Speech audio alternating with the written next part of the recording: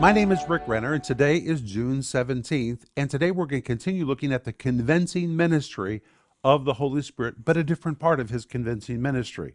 In John chapter 16, verse 8 and 11, Jesus says, when the Spirit has come, he will reprove the world first of sin, then of righteousness, but then lastly, Jesus says, and of judgment, because the prince of this world is judged.